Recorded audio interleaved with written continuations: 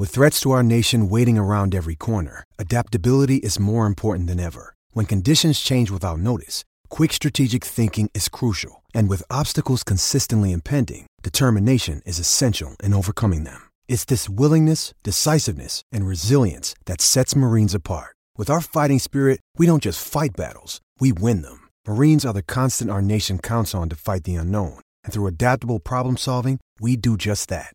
Learn more at marines.com.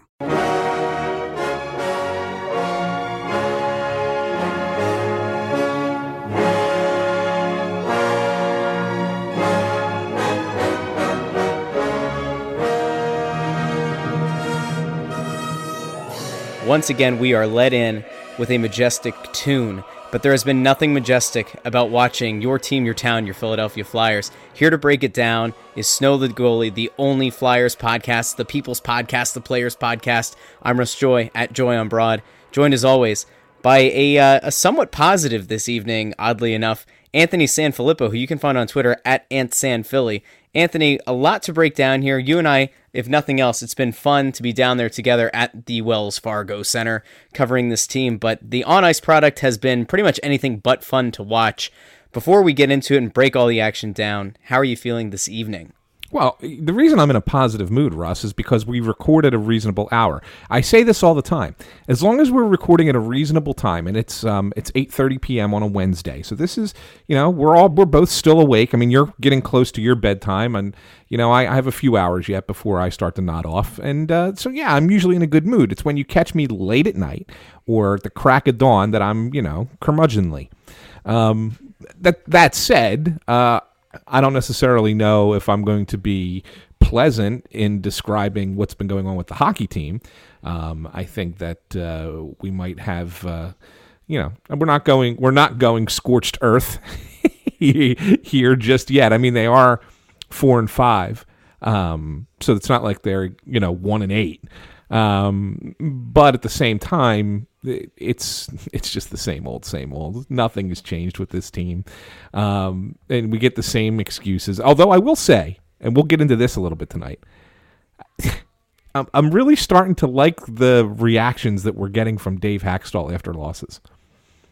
I never thought I'd say that, because I think that the guy, up until this season, has been just awful just in talking about what went wrong with the team. And I think so far this season, we've gotten some really good answers from him. I know I've personally gotten good answers from him to questions I've asked. I really feel like that, he's starting to recognize that this needs to change or he's on a hot seat.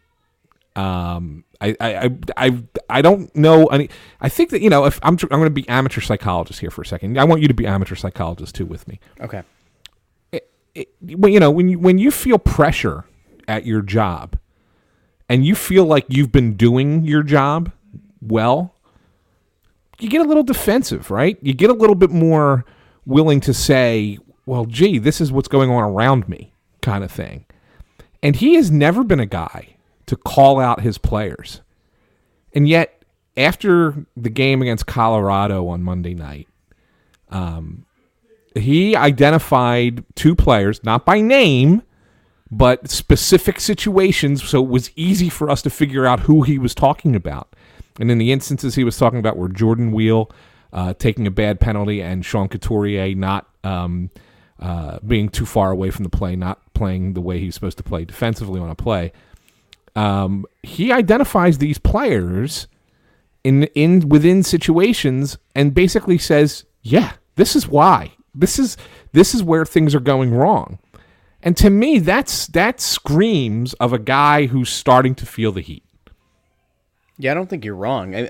So sitting down there and getting kind of used to the whole jam, to put it in Lavi terms, who, by the way, if you haven't seen it, you've got to go find the video of former Flyers coach Peter Laviolette going out meeting the media with a bull's mask on. It was incredible, fantastic. like full head of a bull. It was awesome. Anyway, I kind of miss him.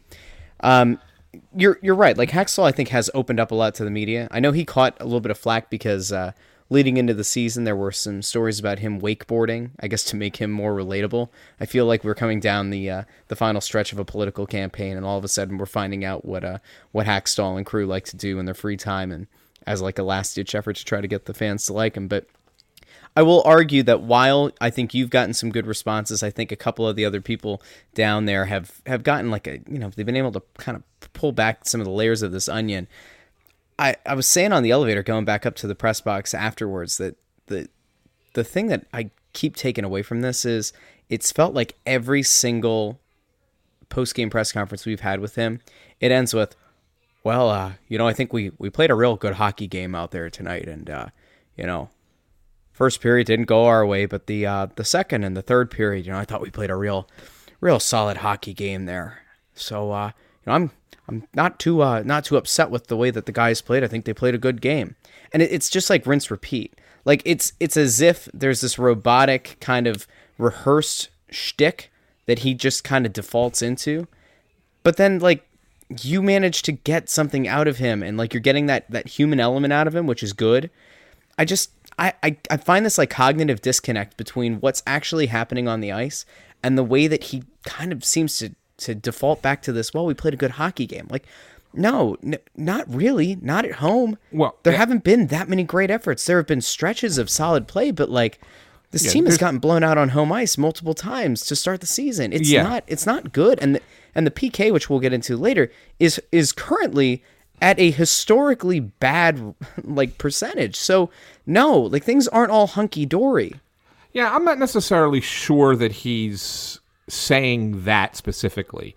I think what he's trying to say is, if you look at these games, it's not like we're playing poorly. I mean, the San Jose game aside, they played like crap in that game, and they actually the Colorado game I didn't think was the greatest ever. I didn't have high expectations going in. No, but you know why he's going to say it was a good game, and again, this will appease the analytics types.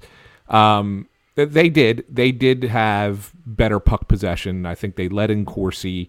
They did have more shots on goal. I think that the Flyers' problem is twofold in that regard, though, because they've had a number of games where their advanced stats are not bad and they've lost the games, but they get too many shots blocked. So they're not getting good shots. They're not creating good enough shots, because if you're getting that many shots blocked, I mean, they had 27 blocked by the Devils on Saturday, even though they won that game. And I think it was another 21 or 22 that were blocked by Colorado. That's a lot of shots that are getting blocked. Okay, that's not even shots that are missing the net entirely. Those are ones that you're taking and people are getting in front of.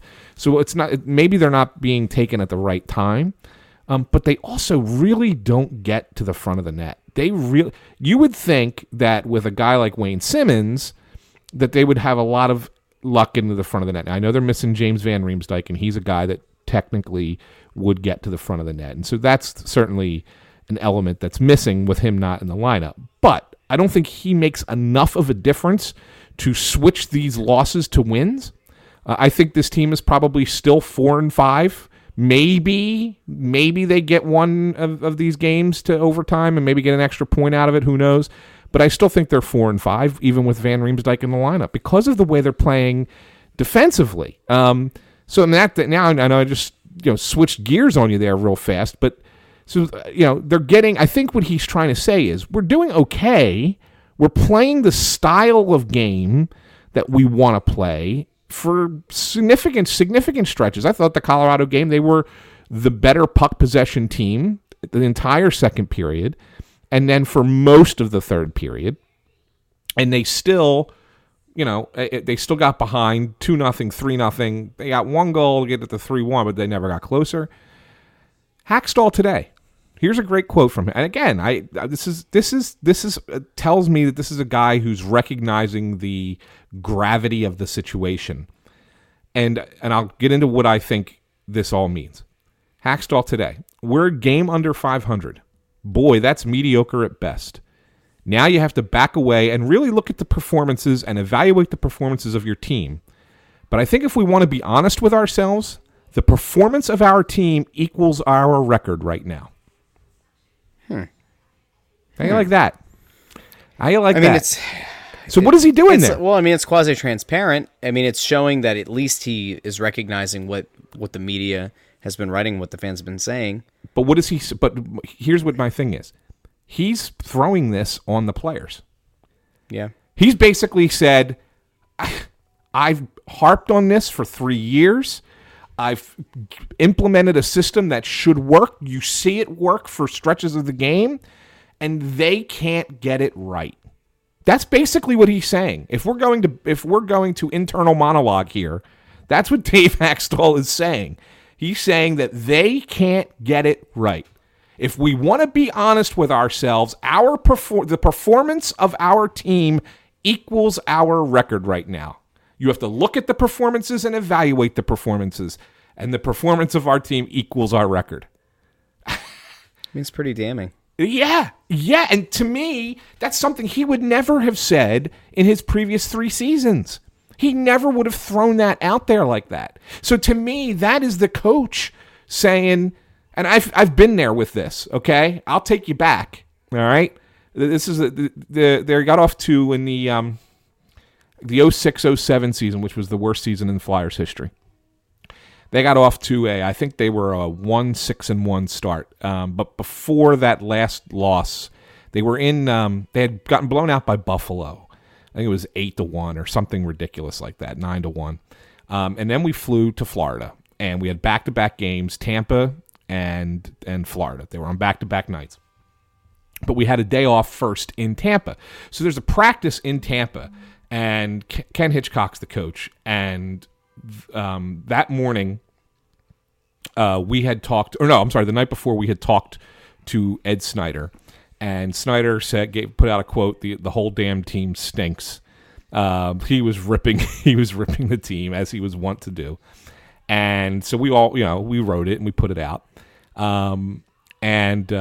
so that after practice, Hitchcock calls the entire press corps, which was 5 or 6 beat writers at the time, into his road office, whatever, like the office for the visiting team in Tampa's stadium, and proceeds to do this, basically what Hakstol did. And he kind of threw it on Bob Clark, who was general manager at the time, but saying, look at the players that he gave us. They can't play. This is what they're doing. You guys know me. I've had success in this league. I've won a Stanley Cup. And look at the dreck that I have to work with. And they just cannot play. They can't do it. So 2 days later, both Hitchcock and Bob Clark, well, Hitchcock is fired, and Bob Clark, quote unquote, resigns as the general manager, and that's when we got Paul Holmgren as the new GM. But you can see, like, this is what the coach was doing. He was basically throwing his hands up, saying, "I can't do anything more with these people." And I'm starting to get a little sense that we're getting that from Dave Hakstol, because I think he's starting to recognize it. And one final thing I want to throw into this theory that I have, and then I'll let you respond. As we were walking to the post game after the Colorado loss, you and I walked by Ron Hextall talking to Bob Clark. Yep. And it was Bob Clark, who does not come to very many games anymore. He's still a senior advisor for the team. He's mostly in Florida most of the time, but he comes up, and he was at the game. It's funny, like, we were talking during intermission. We were talking with his daughter for a hot second, because she brought the grandkids out to see her dad, and when he's there, he's not there just because he's decided to come into town and, let me check in on the Flyers. He's there to offer advice and an opinion. And that conversation between him and Hextall did not look like a fun conversation. He did pat Hexy on the shoulder and say, "I'll see you in a couple weeks," as we walked by. But that tells me that there's even more there. Like, they're trying to figure it out. This team is internally trying to identify what the hell is wrong and who's got to fall for it. And, the players have to realize at this point, it's time to get it right, or something's going to happen. Either somebody's going to get traded, or the coach is going to get fired, or something is going to happen to make a change if something doesn't get better here over the next handful of games. There are so many moving pieces in what you said. Trying to go back and address them, I guess, in Go ahead. order is going to be tough, but let's try. So the concept that Hackstall is now kind of putting it on the players is interesting. I do agree with that, because to me, he's a guy who's been buttoned up. I wouldn't say that the way that he approaches press conferences is Gabe Kapler-esque, because I don't think he tries to sound like the smartest guy in the room, which Kapler does try to do. But I do think that kind of putting it on the players is an interesting tactic. Now, the latter point that you made, where you kind of implied that, maybe this is him kind of publicly saying, I don't have the right guys here to make this work. At least that's how I interpreted it, that last part. It would be interesting, and it would certainly get away from that kind of all things are peaches and cream between Hackstall and Hextall. Hextall at any given moment, anytime he's given the opportunity to put a little bit of pressure on Hack, he never has. He constantly reiterates his support for him. He, goes out of his way to make it sound like he thinks that long-term this is the guy who's going to bring a Stanley Cup back to Philadelphia. So the idea that, Hackstall might in some way be publicly challenging his GM to fix this is an interesting point. And I kind of come back to, well, what do we have in the minors right now that's going to be able to come in and fill this? Now, look, the team's had plenty of injuries. I mean, we'd be remiss if we didn't point out the fact that JVR has been out and will continue to be out for a few more weeks. Nolan Patrick was out for a week since we last recorded. They've had injuries. I mean, we've said all the way through training camp that Andrew McDonald coming back doesn't seem right. He came back well before he was supposed to. And I think we've said multiple times, McDonald never really looked right. I mean, he's been a healthy scratch for, well, healthy in quotes, scratch for Christian Folin, and Folin's nothing to shake a stick at. If anything, I have to think that, doesn't Hackstall go to Hextall at some point and say, look, the defense has been an absolute train wreck. And when you're giving me an injured Andrew McDonald to work with, or a, absolute trash player, no offense, but a subpar, a mediocre at best Christian Folin, who can go out and have, a solid game, and then the next time falls on his face just trying to skate the puck up the ice. I mean, watch out, ice is slippery, newsflash. Does he start to think, man, maybe this would have been a better situation to have a Phil Myers? Now, Phil Myers is obviously still going to make mistakes, but if your options in this situation, and this is where I come back to the problems I had last year, I think last year was the year to really, bring up a few more of these young kids and get them seasoning last year and get them used to the NHL, because we're kind of seeing that the team has such a, I don't know, it's a lack of overall talent defensively. You can mix up the pairs all you want, but it's putting lipstick on a pig. I mean, Gudas and Sanheim hasn't been bad. I think statistically it's worked out where it's been okay. But you know why that is? You know why that is, though? I'll just real quick. The reason that they've been as good, and I'm not trying to knock them, but the reason that they've been as good as they've been is, if you really look at the deployment, Hackstall has actually done a nice job of keeping them away from the other team's top line.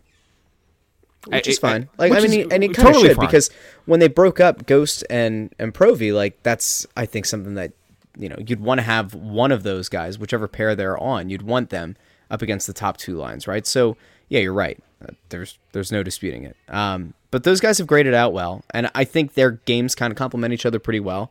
But having to break up Provorov and Gostisbehere has been, I think a long time coming this season.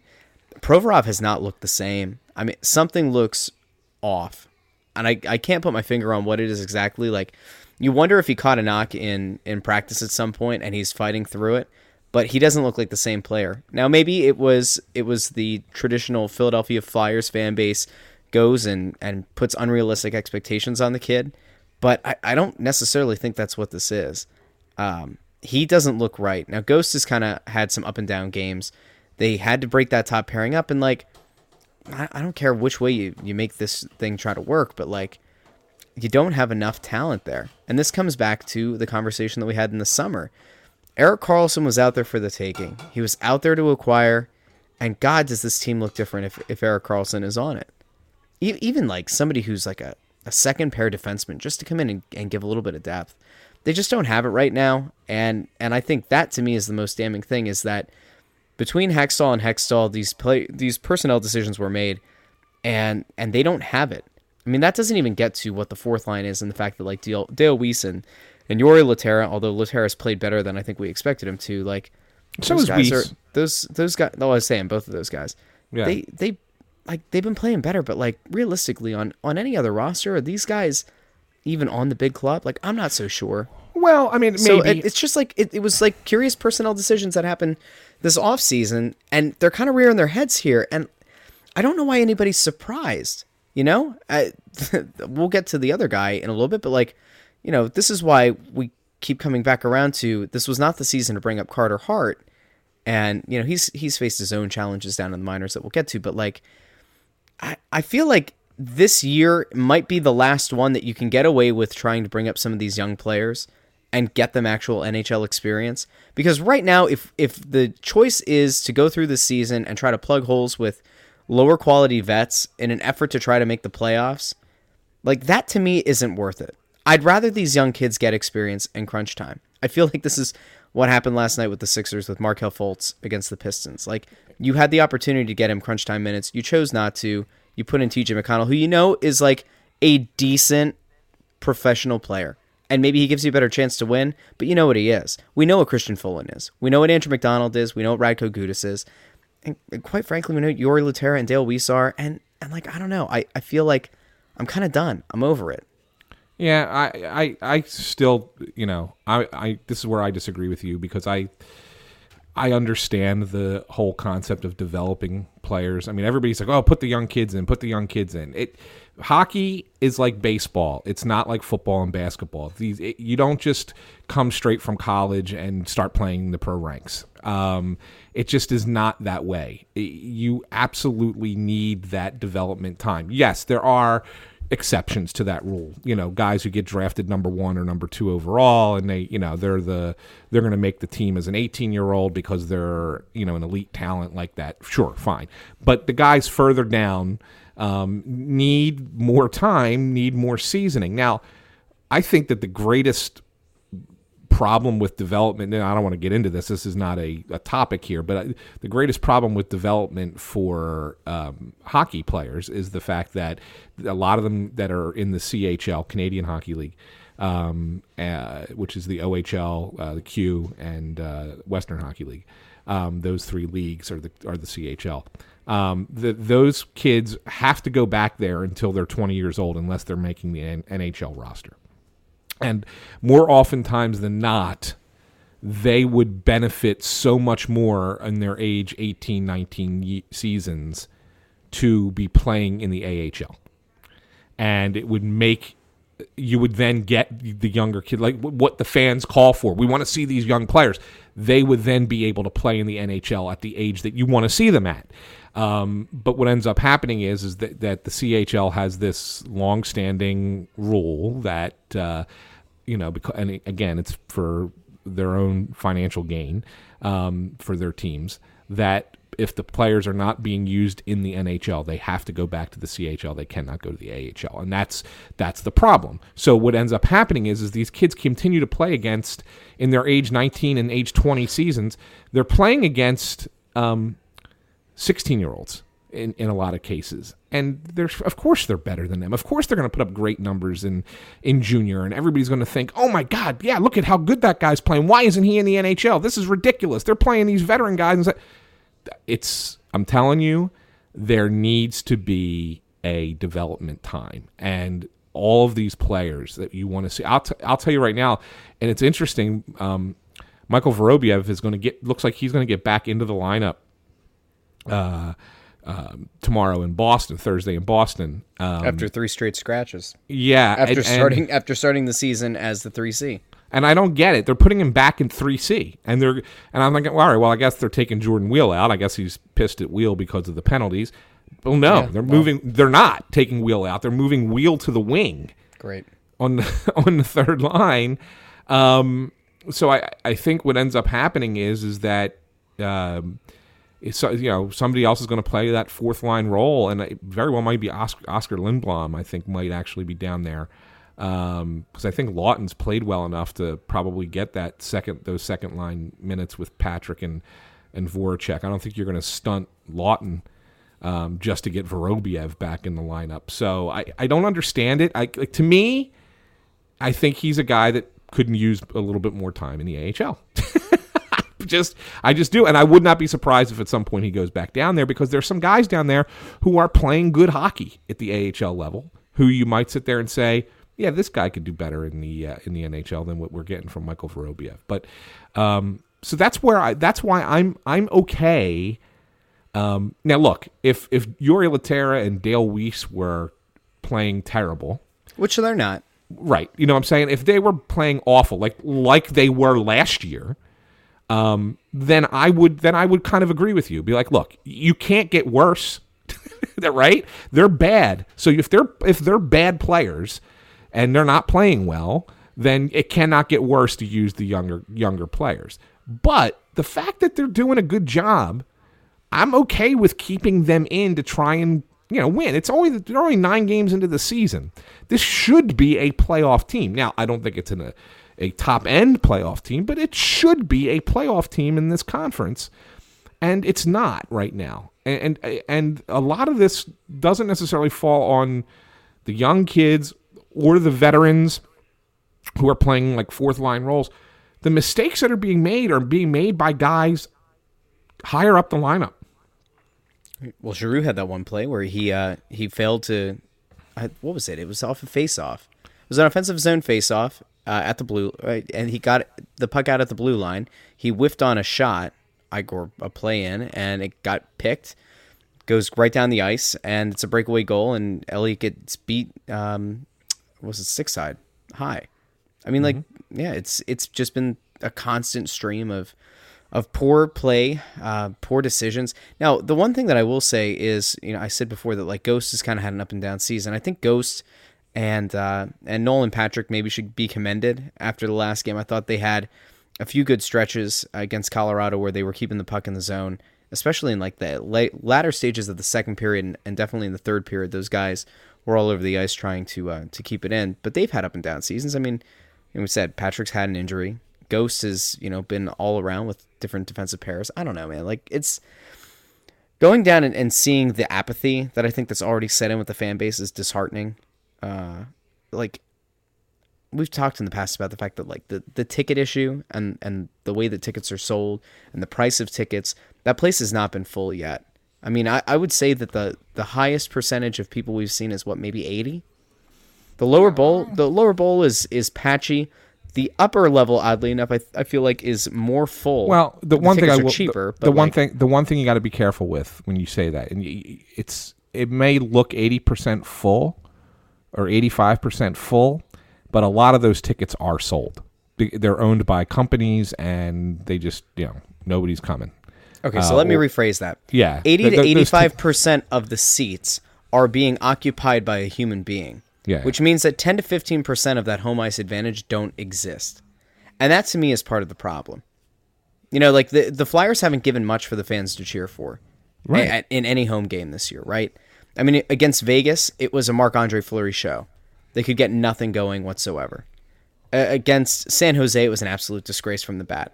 The only good thing that happened in the San Jose game was Gritty coming out of the rafters. Like, let's be honest. And you can even argue that Gritty was the best part of the Colorado game, whether it was tackling the people in the sumo costumes in between plays, or the fact that Gritty was the star on the T-shirt giveaway at that game. Like, Gritty has ended up being the MVP of 2 games, right? And so, I don't know.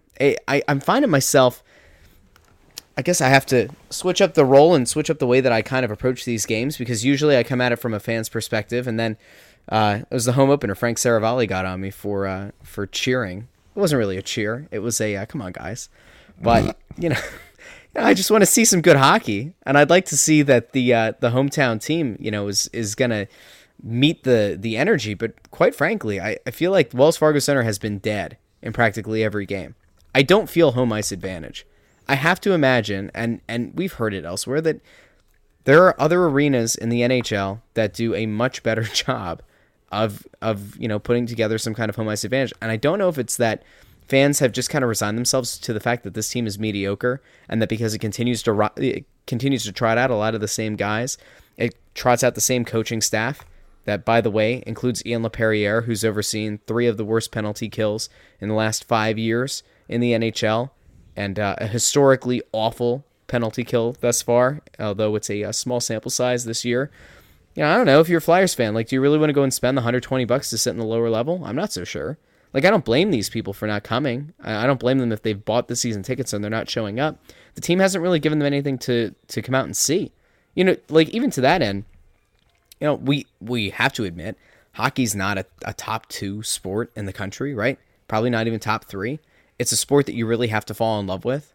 And to that end, a few weeks ago, and you'll laugh at this, but a few weeks ago, Kevin Kincaid and I were really big on trying to tell people that weren't soccer fans that, the Union were playing in the U.S. Open Cup final. They were playing really well. And if there was ever a time to watch them, it was that game. It was going to be nationally televised, get in. And maybe this would help you, find a reason to watch the Union. They went out and they absolutely got slaughtered by Houston. So kind of fast forward to the Flyers season here. They get on national TV, they get killed. Absolutely brutalized. And when, you're a fringe Philadelphia fan and you don't really watch the Flyers, you check in, you look at what their record is and decide if you want to go to a game or if you want to turn them on, they're 4-5. Why would you? You know what I mean? So I feel like they're missing out on another opportunity here to catch some of the fans and catch some fringe fans and pull them in for the season. And it's just a mess. I feel like from top to bottom, this whole thing is a mess right now.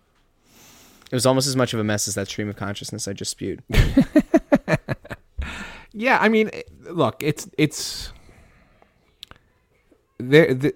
interesting because we've heard Brian Elliott say a few times, use the word structure, and tries to back out of it a couple times. But believe me, when a guy says that the team's lacking structure in front of him, it is. He's not. He's looking at it and saying, geez, my numbers are going to look awful. And not that he's been great. He was really good the first couple games of the season, kind of mediocre for a couple games, not great against Florida, mediocre again. And I thought he was pretty good Monday against Colorado, even though he allowed 3 goals, but one's a breakaway, one's a power play goal. That was pretty ugly coverage. He made 2 big saves before the goal finally went in because nobody was defending anything. And then 1 goal that was kind of meh. Maybe he could have had it, maybe not. But still, it was, again, a breakdown. If you looked at my story on Crossing Broad, there was a real breakdown by 4 different players on that goal. So, when he's saying that, it's mostly because he's recognizing that what's happening in front of him is not right. So, anyway. Well, speaking of not right, let's get off the big team for a little bit, and let's talk about a guy that plenty of fans were clamoring for at the beginning of the season. And that, of course, was Carter Hart, who a lot of people thought should have been up with the team, perhaps even as the backup goalie, before they decided to finagle their way into getting Cal Pickard on the team. Carter Hart's been bad. I don't know a better way to say it. He's been suboptimal. So far this season in the AHL, he's played 4 games.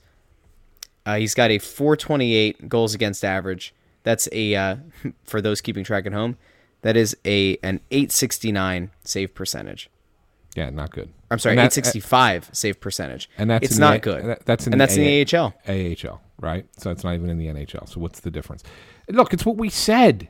You can dominate junior hockey all you want. And he's still going to be probably a good player and a really good goalie in the NHL in the future. But this is why you don't throw a 20-year-old goalie into the NHL. Because if he's struggling in the AHL, what would he be doing in the NHL? Especially behind the crap defense that the Flyers have been playing in front of their goaltending to begin with. That's the thing. So, my concern with Carter Hart, I don't have a problem with the fact that he's gotten off to a bad start. Look, it's only 4 games, and it's his first taste of pro hockey. He's going to be fine. I'm not worried about that at all, and I'm not even worried about the statistics. That means nothing to me right now. What bothers me is this. So he's 1-2-1 in those 4 games. Okay, first game he plays, he actually wins. After the game, he's there talking to the media, and believe it or not, the Phantoms actually get some pretty good media coverage for an AHL team. They have multiple outlets that are there to cover their games, which is pretty cool. As someone who used to cover the AHL and most nights was there by myself, it's pretty cool to see. But anyway, the gathered media covering the Phantoms talked to Carter Hart after his first game. He wins, and he had some great things to say. After his second game, which was a loss, the media was told Carter's not available after the game. Okay. You kind of sit there and say, well, why? I mean, he should be available, but okay. It just happens one time. No big deal. The next game, he loses. He's not available to talk to the media again. All right. Now it's getting a little ridiculous. Okay. The next game, he loses in, I think it was a shootout. It was either overtime, but I think it was a shootout. Loses again. This time, he's not. The media is not told he's not available, but Carter says, "Oh, I have some people here. I'll come back and talk to you guys after I go see them," and then he never comes back. I'm not sure if this is Carter Hart, if this is a Ron Hextall, ordinance to kind of keep him sheltered a little bit from media coverage. I don't know what the story is. I have not been able to glean from anybody why it's happening, but it can't happen. And I'm not just saying that because, oh my God, the media is getting screwed. No, I don't care if he comes out and says nothing. The fact is that you're hiding your young goalie after you're shielding him after he loses. He needs to be able to face that. That's not a growth point for him to not have to answer for a bad game. So, when he had a bad game, when he played for Team Canada, if he had a bad game, which he never did really, but I mean, they would have made him talk, right? He would have had, and you'd want to talk about media scrutiny. Like every writer in Canada, the entire country would be at that tournament and asking him questions, not just 3 or 4 guys up at Lehigh Valley. So it's not a good look. And I don't know who's making that call, but it's got to be rectified. He's got to be able to say, yeah, tonight wasn't a good game. He's going to have that. That's part of growing up. It's part of becoming a professional player. Is to be able to, address the media after you have a bad game. I mean, they're going to praise you when you have a good game, and they're going to rip you when you have a bad game. You have to be able to talk about both. I really hope he's been taking notes on how Brian Elliott's been handling himself with the media. I think, if nothing else, Elliott's been an awesome quote, and he's also just been a guy who, game after game, comes out and really kind of faces the music to the media. And I'm not totally sure, because I haven't been at it that long, but I have to think that kind of thing plays well with the rest of the media crew. I don't think anybody's been overly critical of him in the questions they're asking. I think people are asking him fair things. And, the structure thing, I think, is the one thing that after the San Jose game that he let slip. And I don't think it played well with Hackstall. Because in the immediate aftermath, when we went out to Hackstall's press conference, somebody mentioned, I don't remember who it was, somebody mentioned the fact that Elliott had said that the structure wasn't good, and it seemed to piss off Hackstall, to put it lightly. I'm in a spot right now where I feel like Elliott's going to continue to be honest, and I'm wondering if it's going to get him benched. But at the same time, I don't think that the option that they have behind him is any better. I'm honestly in a spot right now where I'm kind of wondering if the team is just treading water until Alex Lyon comes back. No, it's not even that. Neuver. If they know they can't rely on Neuver, why are we even we can't talk about that? That's not even a he's on a rehab assignment right now. He's playing at the moment as we're recording. He's playing for the Phantoms right now. Not Carter Hart, not Alex Lyon, not Anthony Stolars. Michael Neuver is playing for the Phantoms in a rehab start, which tells you that they realize they need to at least try and get him into games and see if he can stay healthy. Spare me. That's what they're doing. This is what's happening. Spare me. I don't need this again. I don't need to see Michael Neuver go out there again. I really don't. He's going to. He's going to roll his ankle like coming out of the locker room today. Okay? The guy's made of glass. I'm going to make a prediction. He plays Saturday. He might. And honestly, Anthony, like, what good is it going to do? This defense has been so bad. You could have put an in his prime Patrick Waugh behind them, and I don't really know if it works. Yeah. Okay, maybe that's a little bit hyperbolic, but still, like they have not played fundamentally sound defense in front of any goalie. It hasn't happened. Like no, but the goalie and the goalie's leaving the far post totally unattended, not checking a shoulder, looking for any kind of a latecomer or anybody coming around the back of the net, and just like watching the puck get deposited time after time after time. It's been infuriating. Yeah, understandable. I get it. Which is what, like, but again, the goalies, that's why it's good that it's not Carter Hart, because all you do is crush the kids. Yeah. And you would crush his spirit. You would probably screw him up mentally. And then, of course, you get the fan base, on him. He's supposed to be the second coming. Why is this happening to us? Why can't we have nice things? Although, in fairness, if fans were really checking in on Carter Hart's stats in the minors, they'd obviously be alarmed. And yeah. it did happen. We've had multiple people on Twitter while we're at it who have asked about Carter Hart. So go ahead and then I'll come back to that. Well, no, all I was going to say is there is also this. The goalies do have to, when, they have to save the team sometimes. I mean, that's what they're there for. Hockey is a game of mistakes, and so mistakes are going to happen. You just want to make them less frequently than your opponent. But the fact of the matter is that the goalie has to be able to, at some point, make that big save for he's got to pick up the slack for his defense. Yeah, he does a little bit. You can't blame him when they give up a goal because he's, look, I give you the first goal, the power play goal. He made two really good saves before they scored because nobody cleared anybody away. Nobody played the body. Nobody played the puck. Christian Fulham was throwing himself onto the ice for no apparent reason. Provorov was caught watching the paint dry. He saw that Gritty really got a good reaction from the crowd, and he thought, hey, I could do that too. Yeah, Couturier was out of position. I mean, there's a lot of fundamental things that are going wrong. Yeah. These aren't like huge things that need to get corrected. These are just mental lapses. The team, I think the best way to put it is the team just looks mentally out of it from the second they come out of the locker room. They actually, a few of the guys were quoted. I think it was Haig was the one who I think gave the most revealing comment to that extent after the Colorado game. Just kind of that, it's been a constant conversation is that they need to have better starts, but they really need to pick it up. Like they need to match the intensity that they know they need to have, and it's just not there. I don't know. Is there anything else you really want to hit? Is there anything that's like? I feel like we're just going to kind of go in circles about like the things that are going wrong. Like there's. Like if we did a film breakdown right now, we would have so many things to go with, and they're all just fundamentals. It's stupid hockey. It's the best way to put it. It's just not fundamentally sound, and they're playing like dweebazoids. I don't have a better way to put it. Did you just say dweebazoids on this show? I sure did. Yes, I did. Oh, Russ, you just got us a 3-star review. Oh, I can do that on my own just for existing here. We do have a new 5-star review. We'll get to that in a little bit. Oh, good. Can I just say real quick? The penalty kill's been a disaster. Yeah, let's talk about it. You said, is there anything else? Here you go. So you wrote about it. Well, let's talk about the PK for a second because it needs to get addressed.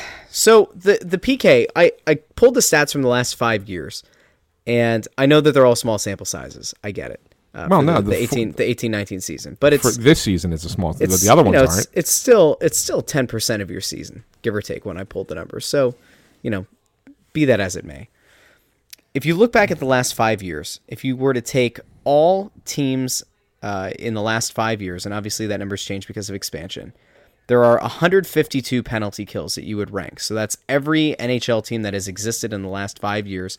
If you took each season's penalty kills, so like the 14-15 Flyers, the 15-16 Flyers, 16-17 Flyers. Do that same thing for like the Devils and the Avalanche and whoever else, whatever. There were 152 penalty kills that you can rank, right? Here are the rankings for the last 5 years for the Flyers. The 2014-15 Flyers finished or would have ranked 125 out of 152 penalty kills. That's awful. Dave Haxtell's first year as coach, they actually jumped up. Their penalty kill was much better.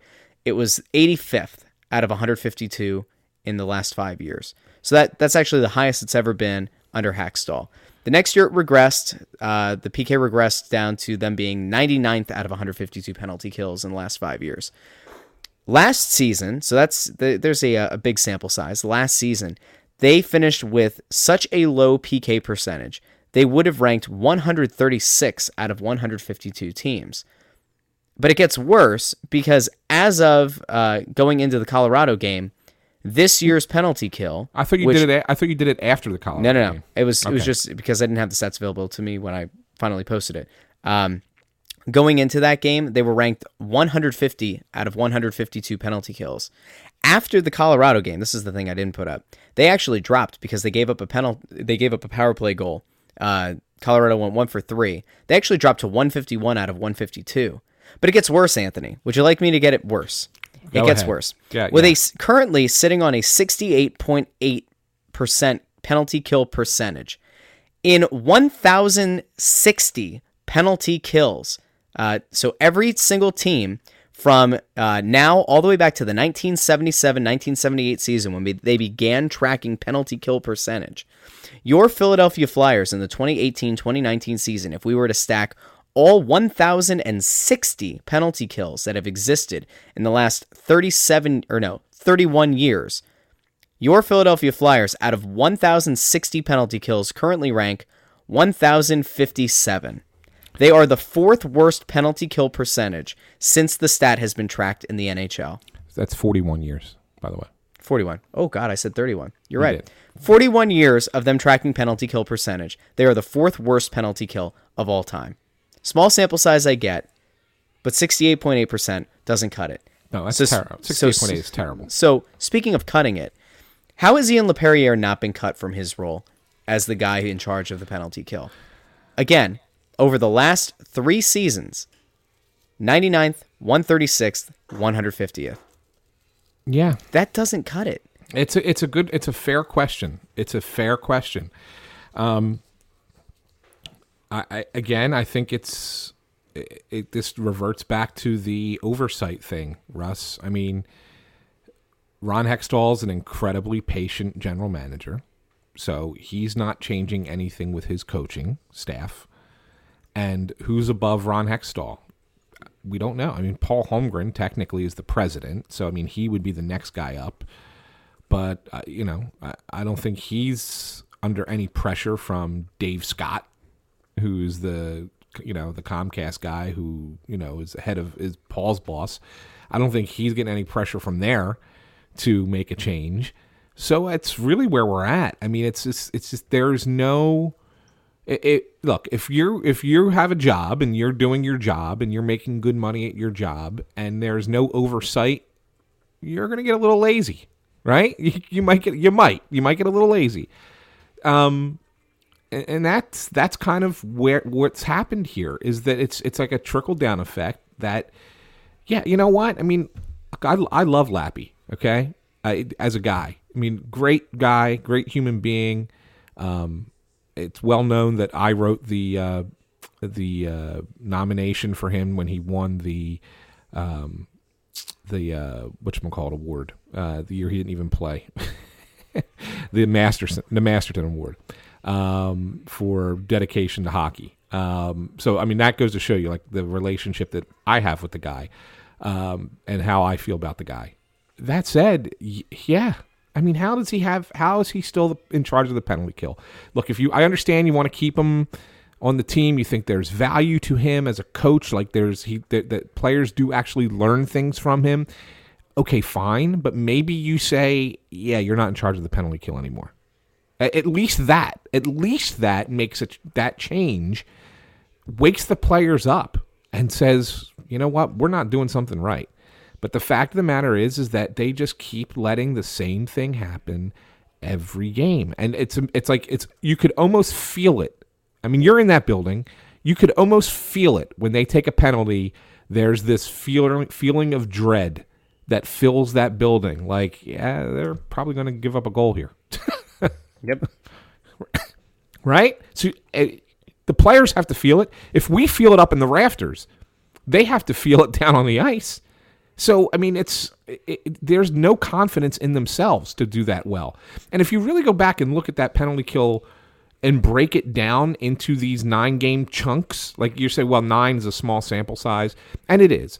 But I bet you if you did, and we don't have time to do it right now, but maybe before the next time we record, if you go back and look, if you break them down season by season in chunks of 9 games, and you could do that on hockeyreference.com, I would bet you that you don't have many, if any, 9-game stretches that are this bad. I'm serious with that, Russ. I mean, 68% is really poor. Yep. It's really poor. I mean, you go through what I'm saying is go through not go through every team in the league, but just go through the Flyers in the last 5 years, penalty kill, and do chunks of 9 games and see if you can find something that's worse than 68%. I say it's hard to find one that's that bad. I'll have to pull it for next episode. Yeah. It seems like it's gonna be a lot of work. No. But I'll do it. I will do it, Anthony. I will do it for the people. It's only 5 years worth of stuff. Okay. Do we have any positives? Yeah, the popcorn's good in the press box. I've enjoyed the press box layout. Can I explain to the people what it looks like? Go ahead. Is that okay? Is that fair game? Go Get ahead. off the elevator. So take this trip with me, ladies and gents. You get off the elevator at the balcony. You walk straight forward and you are greeted by some lovely security personnel. You make a slight left, and there is a soda machine. There's coffee. There's candy. The candy bar is fantastic. Got some M&Ms. I think they have the almond M&Ms. I have not ventured that far yet. I usually go Reese's Pieces. The Reese's Pieces. You know what? I'm afraid to do Reese's Pieces. I feel like my brain can't wrap my head around the fact that they're peanut butter and not chocolate. And my brain wants M&Ms, and I give peanut butter, and it doesn't work. Anyway, some M&Ms, and then there's the popcorn Johnski. Now, you forgot the super pretzels. Oh, you're right. There's super pretzels. Sorry, don't leave those out. Super pretzels with 2 kinds of mustard. Got the spicy brown, the deli brown, and you got the nice French's yellow mustard, and then you got the popcorn. And every single game, I fill up a giant box of popcorn. I grab a little cup of M&Ms, and I usually go through about 2 cups of coffee while we're there. And every single time, I end up making a mess. Now, I clean up after myself. There is a reasonable mess that I think you're allowed to make if you're eating popcorn. Obviously, your hands are going to be a mess. There's butter. But I think it was the second home game that we were at. It looked like there was a murder scene of popcorn. It looked like somebody had been eating popcorn, and then a sniper took me out from across the way. And it was because the box wasn't properly locked on the bottom. And I don't usually get that many looks from anybody. I think most people just kind of leave me alone. They don't know who I am, and that's fine. But that was the night where a few people kind of looked over, and there were some smirks. There were some shocked faces, and they're like, this guy's a slob. And I'm sitting there like, why am I getting all this popcorn all over myself?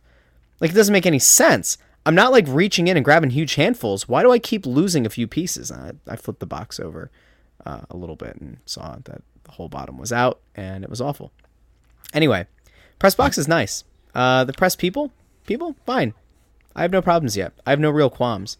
I did say on Crossing Broadcast that I find the fact that some people ask the same exact question to every single player and the coach who are made available after games is slightly annoying, but what are you going to do, right? Yeah. Right. Are you going to address the suits thing here, or are you going to wait for that and Crossing Broadcast to kind You know what? Let's address it now. Okay, go ahead. So I get down to the first game, and it was a dress down day at work. So I'm wearing jeans, right? And I think I had jeans and a sweater. And I said, you know what, Anthony, I need to know what you wear because I don't want to stick out like a sore thumb. Like, what are you going to wear? And so we color coordinated. It was great. That's not true. So Anthony just goes, well, I'm wearing jeans and I'm going to wear a sweater. So that's fine. So we're going to look nice. So I don't want to. I don't want to like look like a schlub, and I don't want to slum it. And I'm thinking, all right, well, I know that some people are probably going to wear khakis, maybe a button down, whatever. That's fine. I get into the media dinner, and everybody's in a suit. I feel like I walked into Goodfellas. And then I see, well, they did have the carving station. That was nice. That has nothing to do with Goodfellas or anything. But there was a nice carving station for the media dinner, and I enjoyed it very much. So thank you to that guy. But everybody's in a suit. I'm like, and this is where I get kind of thrown off by the whole thing. We've been down at Voorhees. Nobody's dressed up. People are wearing jeans. Life is good. Everybody's acting like a normal human being. You get down to a game, everybody's in a suit. So then, because it's the first time, I'm like, I don't actually know what the press box looks like yet. I don't know what the setup is. I don't know. Are we around fans? Like, is that why everybody's wearing a suit? No, you don't. You go from the ice level or basement level or whatever up to the press box. Eventually, you go back down to that bottom floor, go to the locker room, go to Hacksaws press conference, go back up to the press box. Well, after everybody has emptied out of the arena, there's no fan interaction. Why is everybody wearing a suit? It bothers me. It's like, is everybody just trying to outclass each other? Is it everybody needs to wear a suit in case they're on the camera and they can wave to their mom? Like, I don't get it. I don't understand. Now, I will wear sweaters. I might wear some button-downs. I think I might wear a nice pair of slacks or khakis, but I'm not wearing a suit. I refuse. Unless the Flyers tell me I need to, in which case I will be happy to wear a suit. But for now, I will not wear a suit. No, you don't have to. You'll never have to wear a suit. It's ridiculous. The story, just to kind of let you know why this happens, is this is an old Canadian tradition, and this is something that back in the old days when, it was just the original six, which, by the way, there was only 2 Canadian teams back then. It was 4 American teams, 2 Canadian teams. But back then, what you used to do is you used to dress in a suit to cover games. And that was, I think, more a professional thing. I think being a member of the media back in the old days was, shirt and tie or jacket and tie kind of thing. I mean, if you look at old baseball press box photos, you see the same thing. So, this was not germane to hockey, but it was a thing that was maintained once the media kind of became a little bit more casual in other sports. It maintained in hockey, primarily because it was a thing that they did in Canada. When the Flyers came into the NHL in the 60s, Ed Snyder's goal was to make the Flyers like a Canadian team. So to make hockey as important in Philadelphia as it was in the Canadian cities. And he succeeded in that in so many ways. But the way, one of the things is that he had asked that the media covering the team be dressed nicely. A lot of times that had to stem from if the media was traveling with the players, with the team.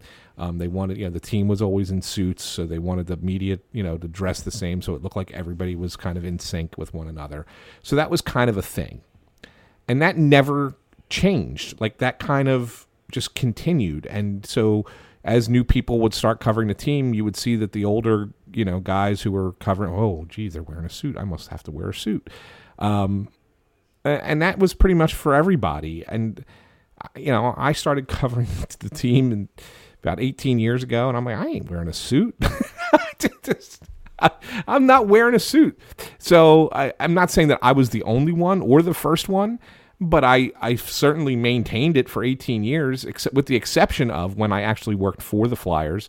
They required that you wore a suit as an employee of the team. So I did wear it for a couple of seasons there when I worked for the team. But as a member of the media, no, I never wore a suit for any reason whatsoever. The only time I ever wore a suit was when I presented the award for at the end of the season. They give out all the team awards, and they give out the Class Guy Award, the Yannick Dupree Award, and it's usually a member of the beat, one of the beat writers goes out onto the ice and presents the award. I did it twice.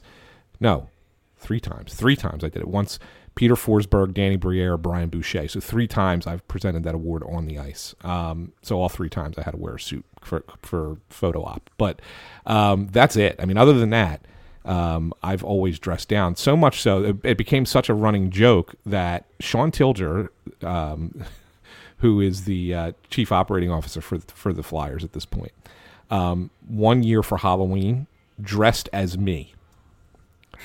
And he showed up in the press box in jeans and a button down, and he had the little press pass on hanging around his neck, and he had a little tape recorder and a notepad, and he thought it was funny that he was me for Halloween. So I mean, that's how I guess many people noticed it, that I was like the one guy out of all the beat guys who would not wear a jacket and tie. Like, I didn't feel the need for it. So anyway, that's the long-winded story about how that kind of came to be and why it still exists, I guess, in some capacity. Are you ready for an iTunes review and an edition of Who's That Flyer? Are we doing that first, or are we getting questions from Twitter? You want some Twitter questions? I can use some Twitter questions. That's fine. Twitter questions. Here we go.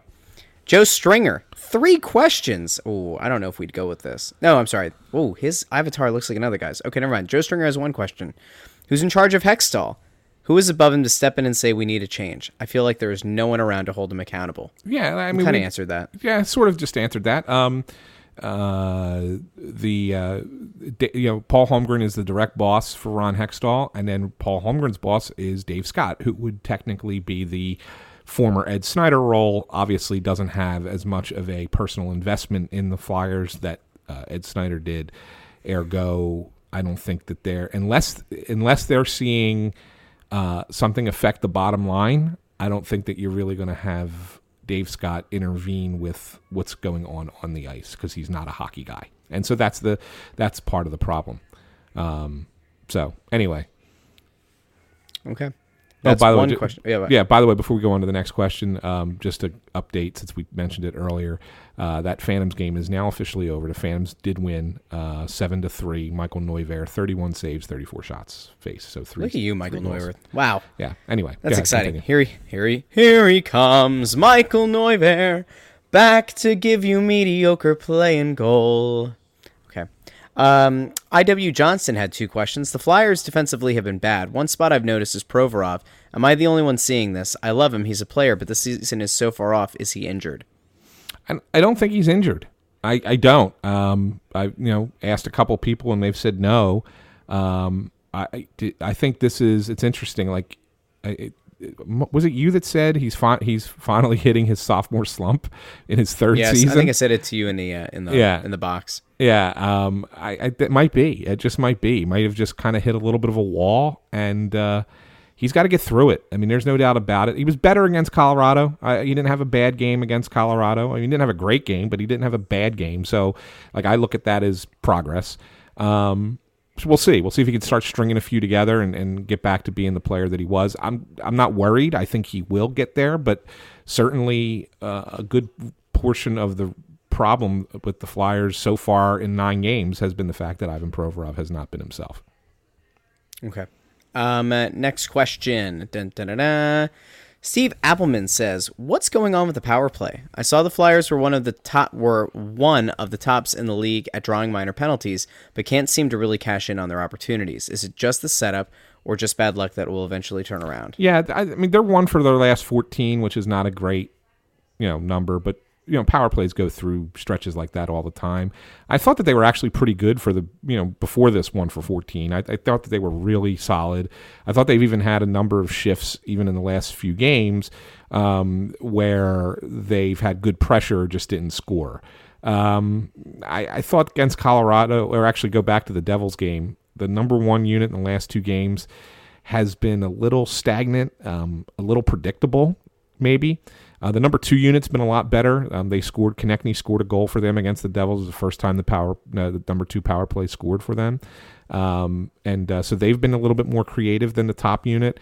But that top unit, I think, has gotten to a point where you kind of know what's coming with them. So unless either Voracek or Giroux makes like this brilliant, unbelievable pass to set somebody up for a goal, we're not really seeing seeing the production out of them right now. But they've gone through this before and have adjusted and fixed it. I think it's a good power play, and I think it'll be fine. All right, iTunes review, and then we'll do Who's That Flyer. Okay. By the way, it's 2 players, so get your mind ready for that. Oh boy. All right, so iTunes review, 5-star review. Thank you so much to Darren Warwick Band staff. Best insight into Flyers and hockey, 5 stars. Yes. First is a shout out to Russ from Matt Tenalia and the Warwick Band staff. We're all big fans. I've been listening from the beginning, and this is the best insight I've received from any media outlet that covers the Flyers. Pat yourself on the back there, Anthony. Go ahead. Thank you. Get it. Thank you. Anthony provides a great balance between criticism and praise of the team. He knows when the team is underachieving and isn't afraid to let us know, but he also provides the proper analysis when the team is playing well. Russ provides a great voice as to what a fan of the team would be thinking and bounces that off of Anthony. The conversation that comes from that is second to none. Great work, Russ and Anthony. Keep up the great work. Well, thank you. Thank you, Darren, of the Warwick Band staff. Thank you so much.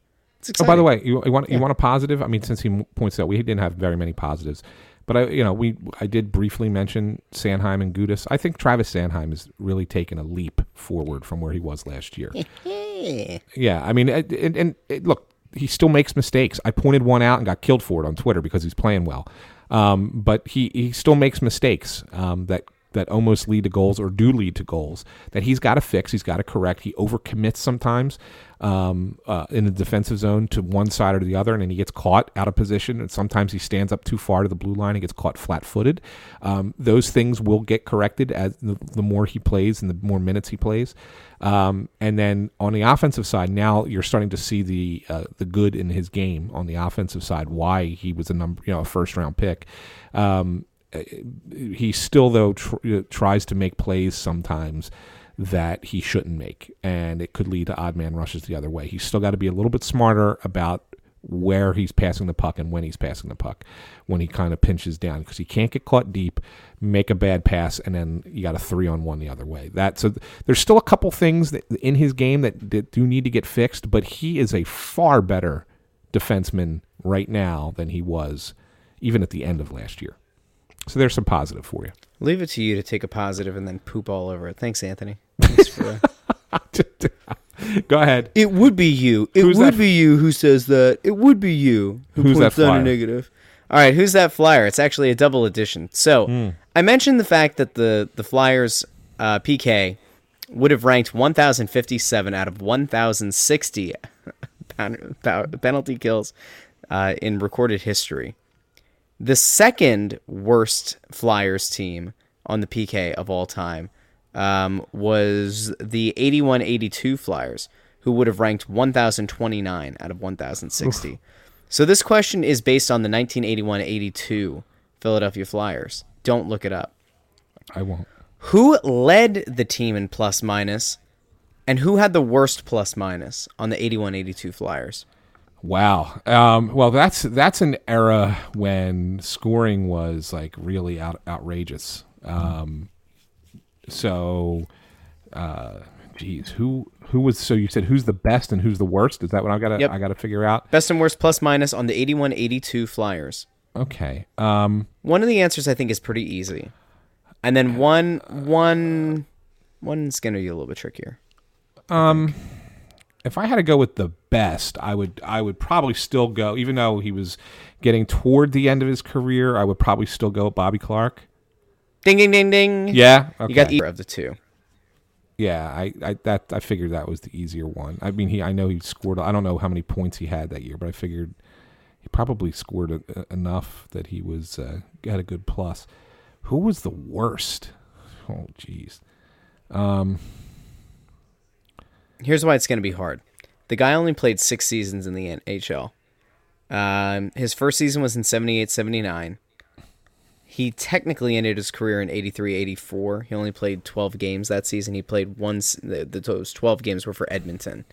Played 5 seasons for the Flyers. In In 81-82, he only put up 13 total points. He had 5 goals, 8 assists.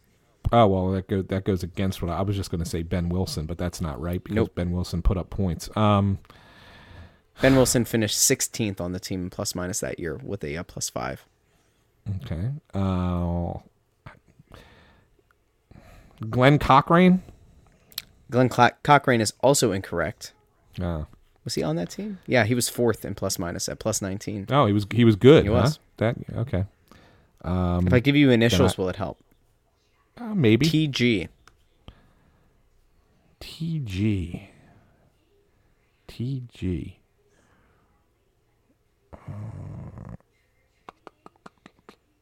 Tom Gorrance. You looked that up.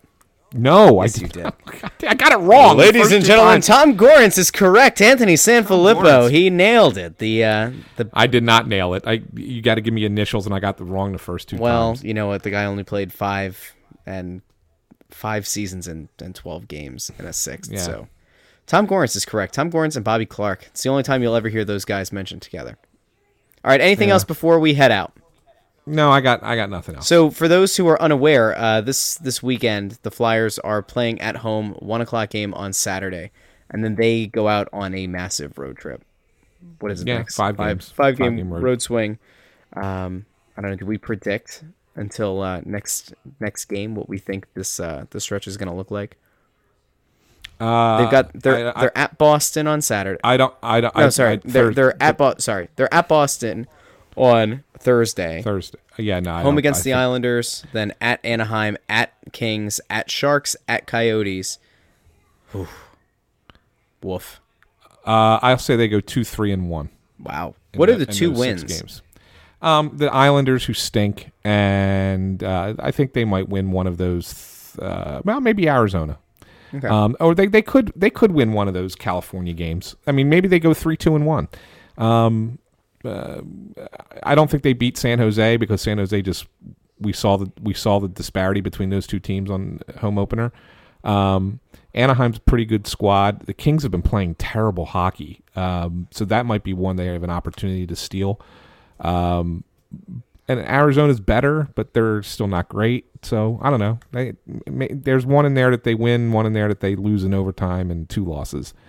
They won't beat Boston tomorrow, but they'll beat the Islanders on Saturday. So there's 2-3-1 in the next 6 games. If I say they go 1-4-1, how would that make you feel? That's not good. I know. That's not I good. know it's not. Yeah. I'm looking at this and I'm not seeing a lot of reasons to be hopeful right now. I'm not trying to be a downer. Is 2-3-1 hopeful? It's losing 4 out of 6. It's a West Coast swing. I don't think still losing. How often do you go out west and come back with a winning record? Honestly, They did it last year, I think, they as did. a matter of fact. I think it was later in the season, right? But yeah, with the injuries they have right now and the fact that they're still shuffling and the fact that defense is so bad, like I just don't know. I really don't. I'm upset. Well, we'll see. Look, I'm the optimistic one. Take note of that, people on Twitter. Wow. What has happened? The Flyers are the only team that could make this reversal of fortune. Anyway, go check out the other shows on the Crossing Broad Podcast Network, including Crossing Broadcast, Crossed Up, a Phillies podcast. You're obviously checking out Snow the Goalie. If you haven't subscribed yet, make sure you hit the subscribe button. That helps us. Also, get to a computer or an iPhone or something that you can leave a review on iTunes/Apple Podcasts. Leave us a 5-star review and a rating. It really does help us quite a bit. The review part of it is also nice because if you write one out, we will read it on the show. Love us or hate us, leave us a 5-star review and we'll read it on the next episode. Go check out Crossing Broad FC and It's Always Soccer in Philadelphia. Those are all the shows that we have on the Crossing Broad Podcast Network. So until next time, which will be sometime next week, for Anthony at AntSanPhilly, I'm Russ at Joy on Broad. Don't forget, if you don't follow us on Twitter yet, make sure you go do that because we're around. We're around during intermissions. We're there before the game. And if there's a question that you really have that is really pressing throughout the game, just let us know. Maybe if we might have something cool that we're going to start doing. Yes, we are. We'll talk we're trying about to that later. finalize that. So assuming that we're able to do the cool thing, we'll announce that on the next show. If we don't announce it on Twitter first. So anyway, for Anthony, I'm Russ, and follow us on Twitter. The links are in the description. All you have to do is click on it, and then you just hit follow. It's pretty nice. And anyway, we'll see you next week.